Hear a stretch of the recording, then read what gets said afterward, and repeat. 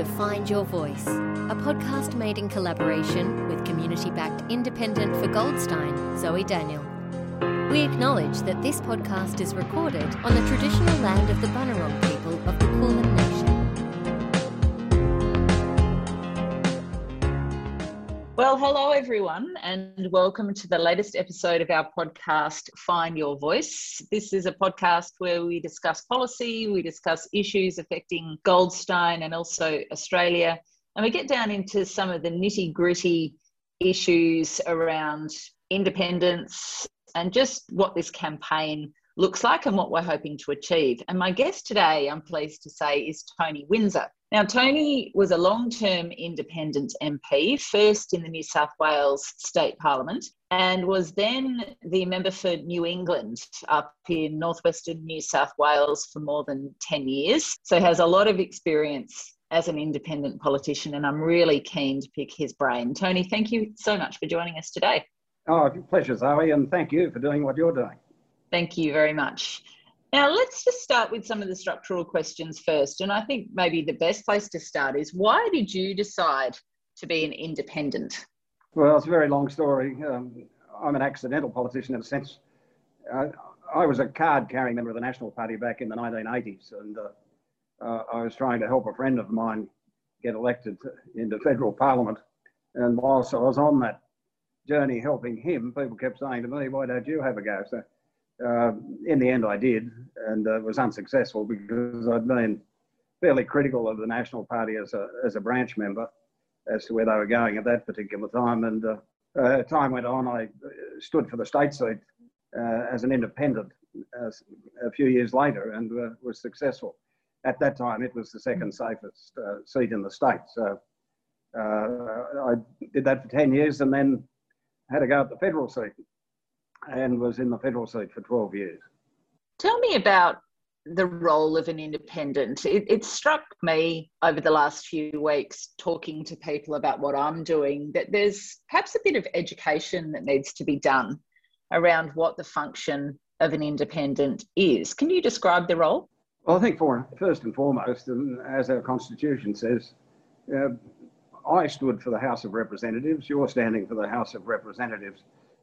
So the key thing is to be a representative of the people who you're standing for. And as an independent, I found it gave me enormous freedom in terms of the way I could relate to the people in the electorate. I didn't have to just support those who supported me or supported a party doctrine.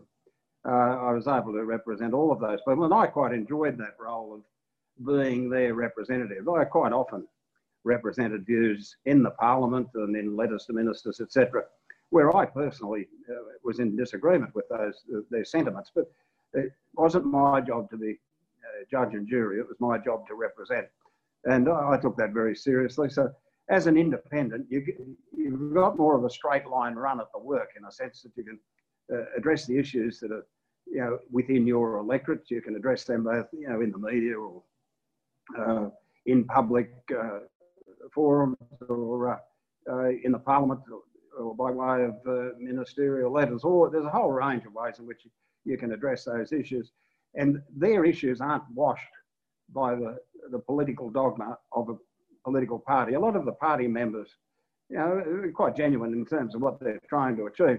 But if they're trying to achieve something that's against what the minister's been spruiking on about for 10 years, they've got very little chance of getting a result for their constituents. So I see the constituent as the key to the work, and I enjoyed the work. I think if you're going into politics, you've got to enjoy that interaction with people, because you will have a lot of it in the office and in the parliamentary offices as well. But an independent can establish that direct link with the constituent and the Parliament in various shapes and forms. So you just explain, for example, if you're coming up to a vote on a particular piece of legislation, how the role for you as an independent differed, or how the way you would approach that differed to an MP from one of the two major parties?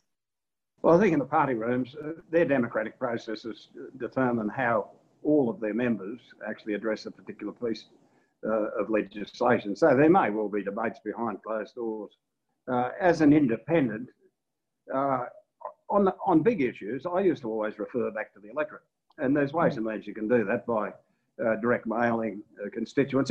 If there were big social issues, or what do you think about same-sex marriage, climate change, those issues, national broadband, the Gonski reforms and needs-based education, those sorts of issues, I'd go back to the electorate and say, well, this is what's coming up. What's your view? Euthanasia was another one that I remember referring to, back to the constituency.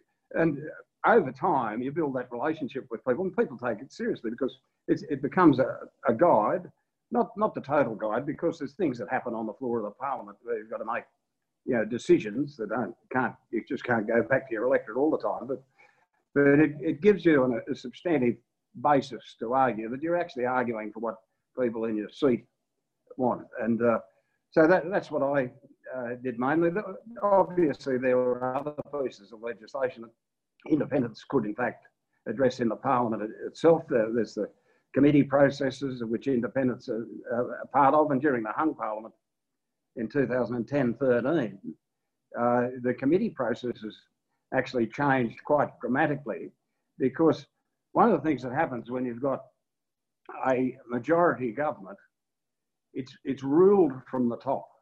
It's ruled from the executive, the Prime Minister, Deputy Prime Minister, and maybe the Treasurer and 2 or 3 other people, and then a number of faceless people that you wouldn't know their names. But it's ruled from that position.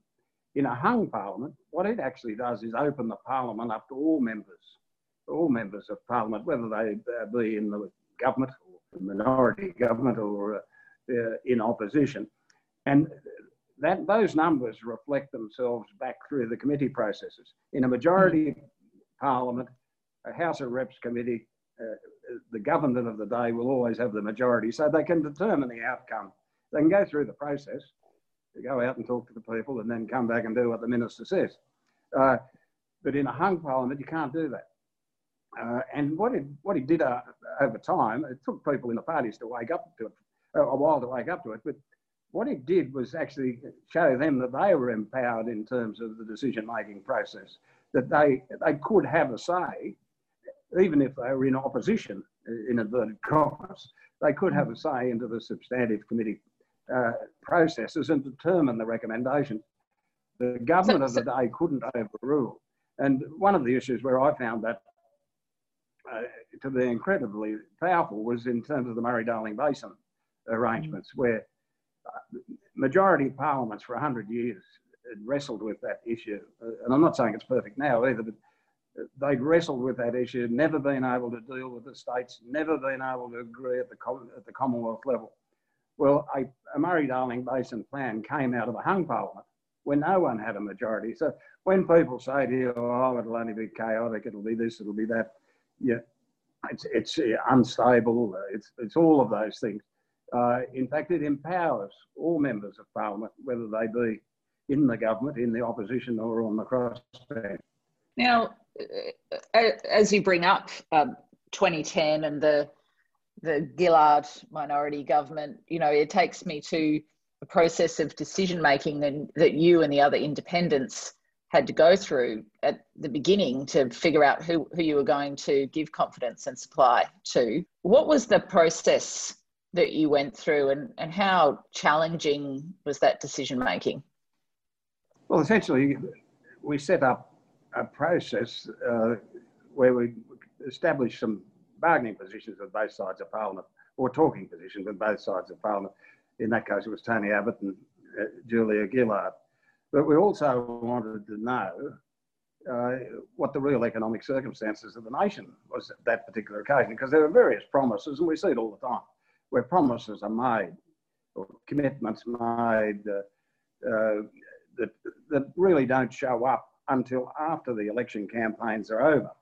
So we wanted to make sure that if we were supporting one side or other, we actually knew what the economic timetable was, just where the positions were. So, we had a series of meetings with Ken Henry, who was the Treasury Secretary at the time, and many others. And likewise on the climate change debate, we spoke to a lot of experts on from various perspectives on climate change during that particular period of time. So it did take time. And I remember Oakeshott and I in particular, we didn't apologise for that because some people were critical of us, saying it took, I don't know, 17 days or something. But the poll wasn't declared until the day after we announced. So in a hung parliament, you can't say who's going to govern until the poll is actually declared. People are assuming, as they do the night they're watching Anthony Green on television, and by 10 o'clock they want a result. Well, if there's a clear majority, you can actually do that. But in a situation where determining who actually governs, you can't make a snap decision. And it would be wrong, as some people suggested. I remember I had Alan Jones and others barking down my throat, "Oh, you should tell the people how you're going to, what you're going to do, who you're going to put in the government," all this sort of nonsense. We took it a bit more seriously on that. We looked at the issues. We worked through those issues. We dealt with both sides on a fair basis and made a determination at the end of that. And I thought if I was in that situation again, I'd probably do exactly the same thing. I thought it was a process that worked pretty well. Nothing's perfect, but you don't have to do that. People will say to you, "Oh, what are you going to do with?"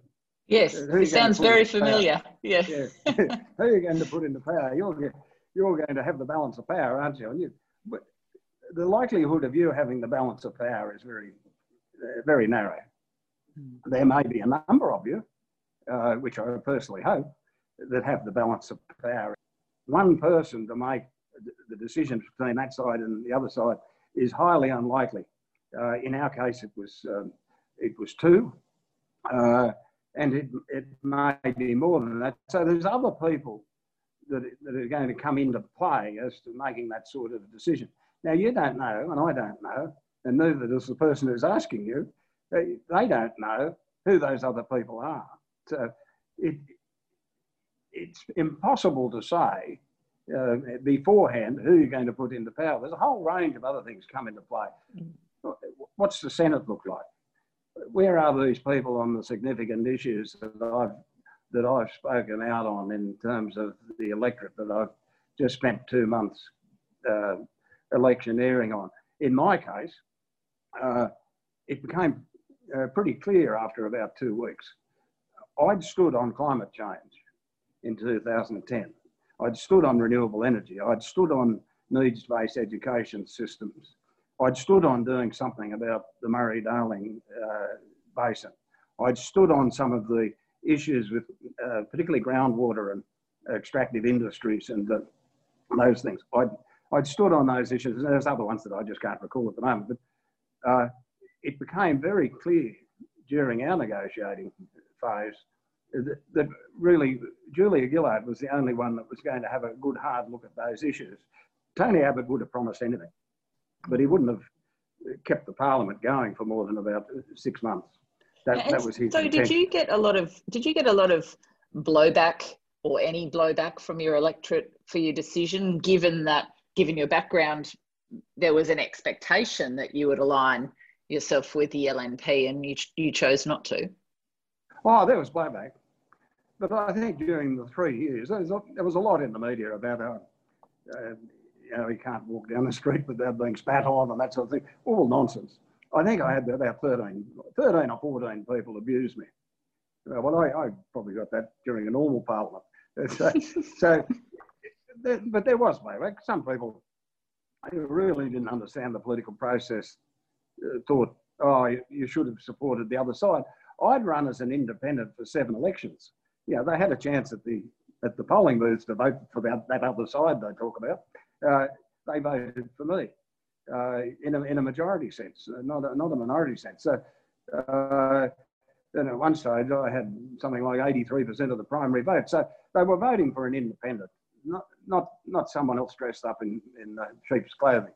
But the very important fact that I used to say to people in the electorate, if I'd gone for Abbott at that particular time, and he ignored those substantive issues, the NBN, all of those issues I just mentioned a moment ago, I would have walked away from the things you elected me on. So you elected me on those issues. I didn't just make them up as I got in front of Abbott and Gillard. You elected. They're the things I ran on.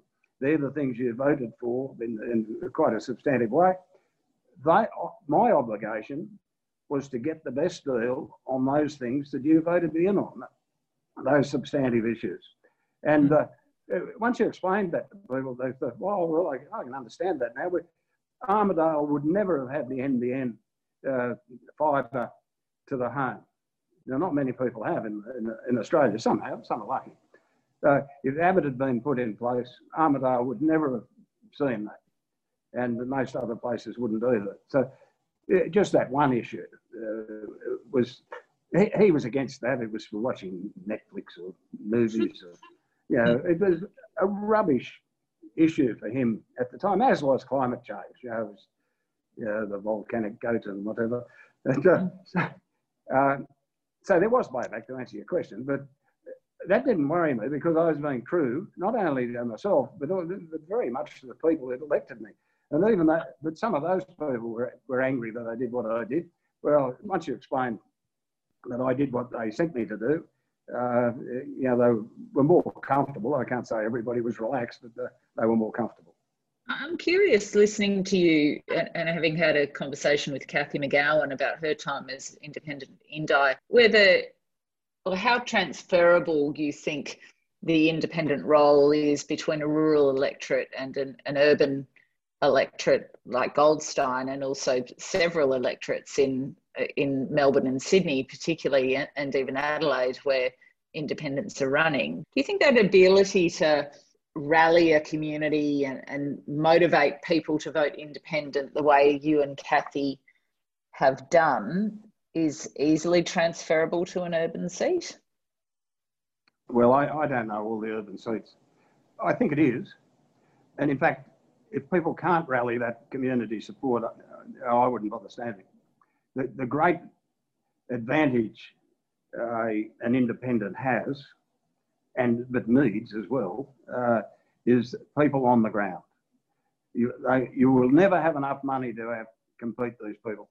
I stood in 2016 against, I had retired, but I felt strongly enough about climate change and a few other issues. I thought, no, I'll have another go at this fella in 2016. And lost, but we spent something like $750,000, quite a lot of my own money, but a lot of money that was donated. It was close, it was tight. The polls in the last week were neck and neck. They knew that, we knew that. And they just bombarded everything in that last week. They spent $3.5 million over the campaign. So you'll never compete with them on money. That's not saying you don't need money, you do substantive amounts, but you won't win on money alone. Where you can win is through the community. And that's why I always say to people, they ring up and say, well, I want to run as independent. What have I got to do? And I said, well, have you got 50 people that will support you? Oh, yes, I'd at least have that. Well, ask them all for $1,000. And then, then they can pay you over 6 months, then come back. And when you get that 50 together, ask them, will they all go out and multiply by, a factor of 10, get to 500, and then get to 1,000, and then get to 2,000. Now, some of those people can be outside the electorate too as well.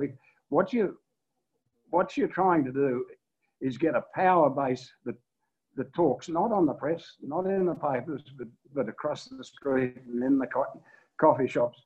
And that can apply as much, and in fact more in the city, I think, than in the country, where you've got to communicate with people who, in some cases in my electorate was 600 kilometres away. Well, the physicality issues start to become a bit of an issue. But the empowerment, and I said to someone the other day, how many supporters have you got? And this particular person thought they had about 2,000, which is a good number. I said, well, get them all out there, and they all have their T-shirts. So I've noticed your people all looks great. Get them out there, get them campaigning, get them talking to people. get them using this multiplier effect all the time. If you're one, I want you to, can you get five others? Can you get people to stand up at the booths with you? Yes, I can do that. I'll do an hour for you. Can you do 2? I'll do 2 hours. Can you do 4? So not only when election day comes, do you have someone at every booth, there's 10, 20 Zoe Daniel people there. Not just one. Some people say, oh, I've covered all the booths. I've got a person for each booth. Well, that's not good enough. You've got to send that message that, and the enthusiasm of an independent can come through really well as well, because the party guys, some of them are old and tired like me, but some of them are tired by their party processes, and the election day is a nuisance to them.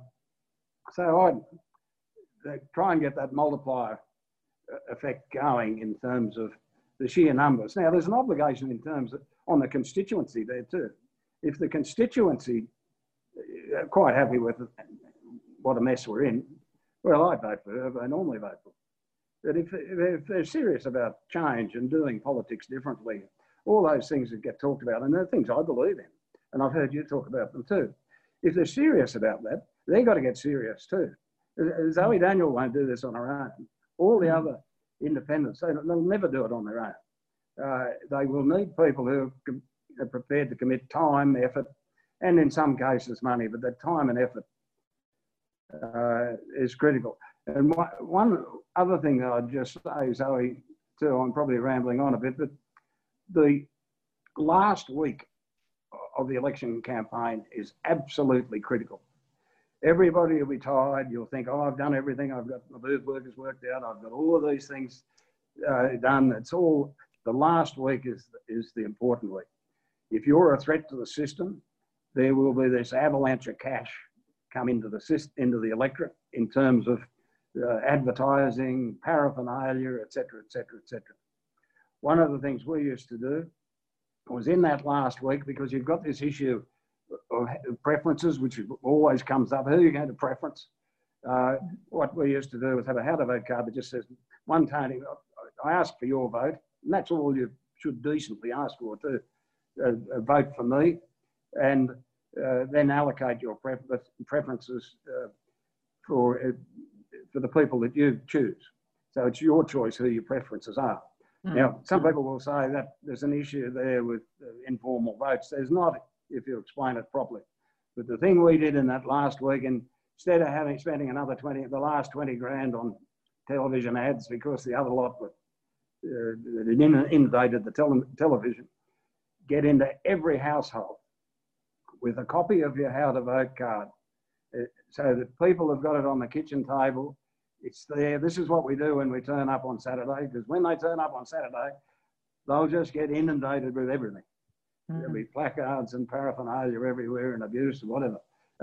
Get it into the kitchen tables, whether you've got a mail out to do that, whether your 2,000 supporters are going to blanket the place in terms of, or whether you do both. But just keep getting that how to vote card out there. In that last week, it is absolutely critical, that because a lot of people don't engage until those last few days. And if you're running out of steam and there's this avalanche coming out the way, excuse me, that's what they'll see and respond to. Yeah. And enthusiasm, of course, you've got to be. There's some great advice there. And to all the volunteers who are watching this, I say thank you very much for your involvement in our campaign, and that multiplier effect that Tony's talking about is one of the things that we've been talking about a lot. So talk to your friends, talk to your neighbours, talk to your colleagues, talk to your acquaintances, and ask them to talk to people, because really it's guerrilla marketing to some degree, getting the message out and the awareness out. Tony, I wanted to ask you, just to sort of before we close this out, why you think this independent movement has exploded so much of late ahead of this forthcoming election? Well, I think the current government is a bad one. There's too many lies, there's too many rorts, there's too much going on that shouldn't be, and the accountability processes in this current government are the worst I've seen. I thought the Abbott government had some real issues, but But this one, in terms of accountability, so in my view, if we want to have a better parliament, we've got to start putting people into it that actually care about the parliamentary processes and how we expend our money in terms of the various electorates. Yeah, we need some sort of independent anti-corruption commission that really examine a lot of the past and future engagements that the governments, members of parliament, independents may well get involved in. I think there's a number of issues. The integrity is right up there. Climate change, I think people are sick of climate change having been politicised. The two very stupid things that Tony Abbott did, in my view, in terms of creating a division in the Australian community, were climate change and the National Broadband Network. There's plenty of things where Labor and Liberal can play their game. You do this and you do that, and they can construct the tennis court that way. But independents don't have to go there. You can avoid all that. You don't have to waste your time on it. The guy who's running against you, he'll spend most of his time trying to develop political traps rather than developing policy. And so you can go straight to the work. And I think people are wanting their politics done differently. And I think what I've seen in terms of a lot of the candidates, and I don't know them personally, but just on what I know of them reputationally and what they're saying, is that they do want it done differently. It can be done differently. The word party is not mentioned in our constitution. The founding fathers didn't put it there. What they put there was representatives to go into a House of Representatives, and when they get there after an election, they sit down and try and work out the formulation of policy and form a government.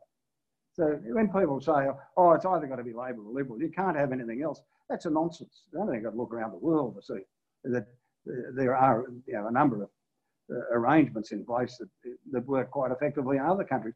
And in fact, they work more effectively than this two-party thing that we tend to cling on to. So I think this group of independents, and I hope some of them do get elected, but I think they're standing as caring individuals, not only about the current circumstances that this nation's in, but more importantly, in my view, about what the nation's going to look like in 100 years. And that's important. And we haven't got enough people standing up for that now.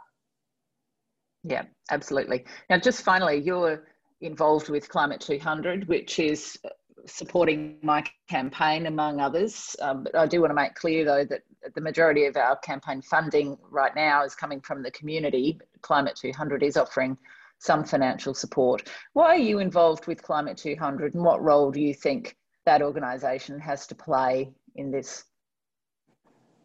Well, I think my main reason for being involved is that Simon Holmes Court bothered to ask me.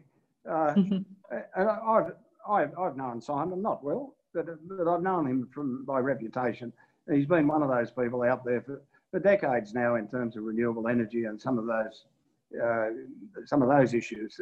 Climate change is probably the big issue that we're going to have to deal with politically into the future. The virus is bad at the moment, but climate change. And I'm a farmer, so I've got a vested interest in what happens with climate change, but so should we all. And I saw Simon Holmes Court working away, beavering away, and many others were as well. And I thought, well, if I can help him and it helps raise some funds for decent, caring individuals, well, why not? And I know he's there for the right reasons. I have absolutely no doubt about that. So when people say, as I've heard a few people say, this is some sort of international terrorist group or something funneling money into Australia, people know that all that stuff is ridiculous. And I wish him well. I thank him for taking the time to get involved. He's there for the future rather than what's happened in the past. Tony Windsor, it's really terrific to talk to you. Some really great insight there, and I really appreciate you spending some time with us on our podcast. Oh, thanks, Zoe, and very best of luck. I think we might see you in Canberra. I hope we do. That's the plan. That's the plan. So thank you very much for joining us for Find Your Voice for this week. And please do join Team Zoe if you're interested, or just go onto the website and have a look around, and you can sign up for a newsletter, keep tabs on what we're doing, or join our multiplier effort, as Tony suggests. Thanks for being here. Thanks, Zoe. You can learn more about Zoe, her policies, and how you can support this grassroots campaign at zoedaniel.com.au. And if you enjoyed this episode, leave a review and share with your family and friends. Every bit of support matters. This podcast is authorised by Zoe Daniel, Level 1 9/214 Bay Street, Brighton, Victoria.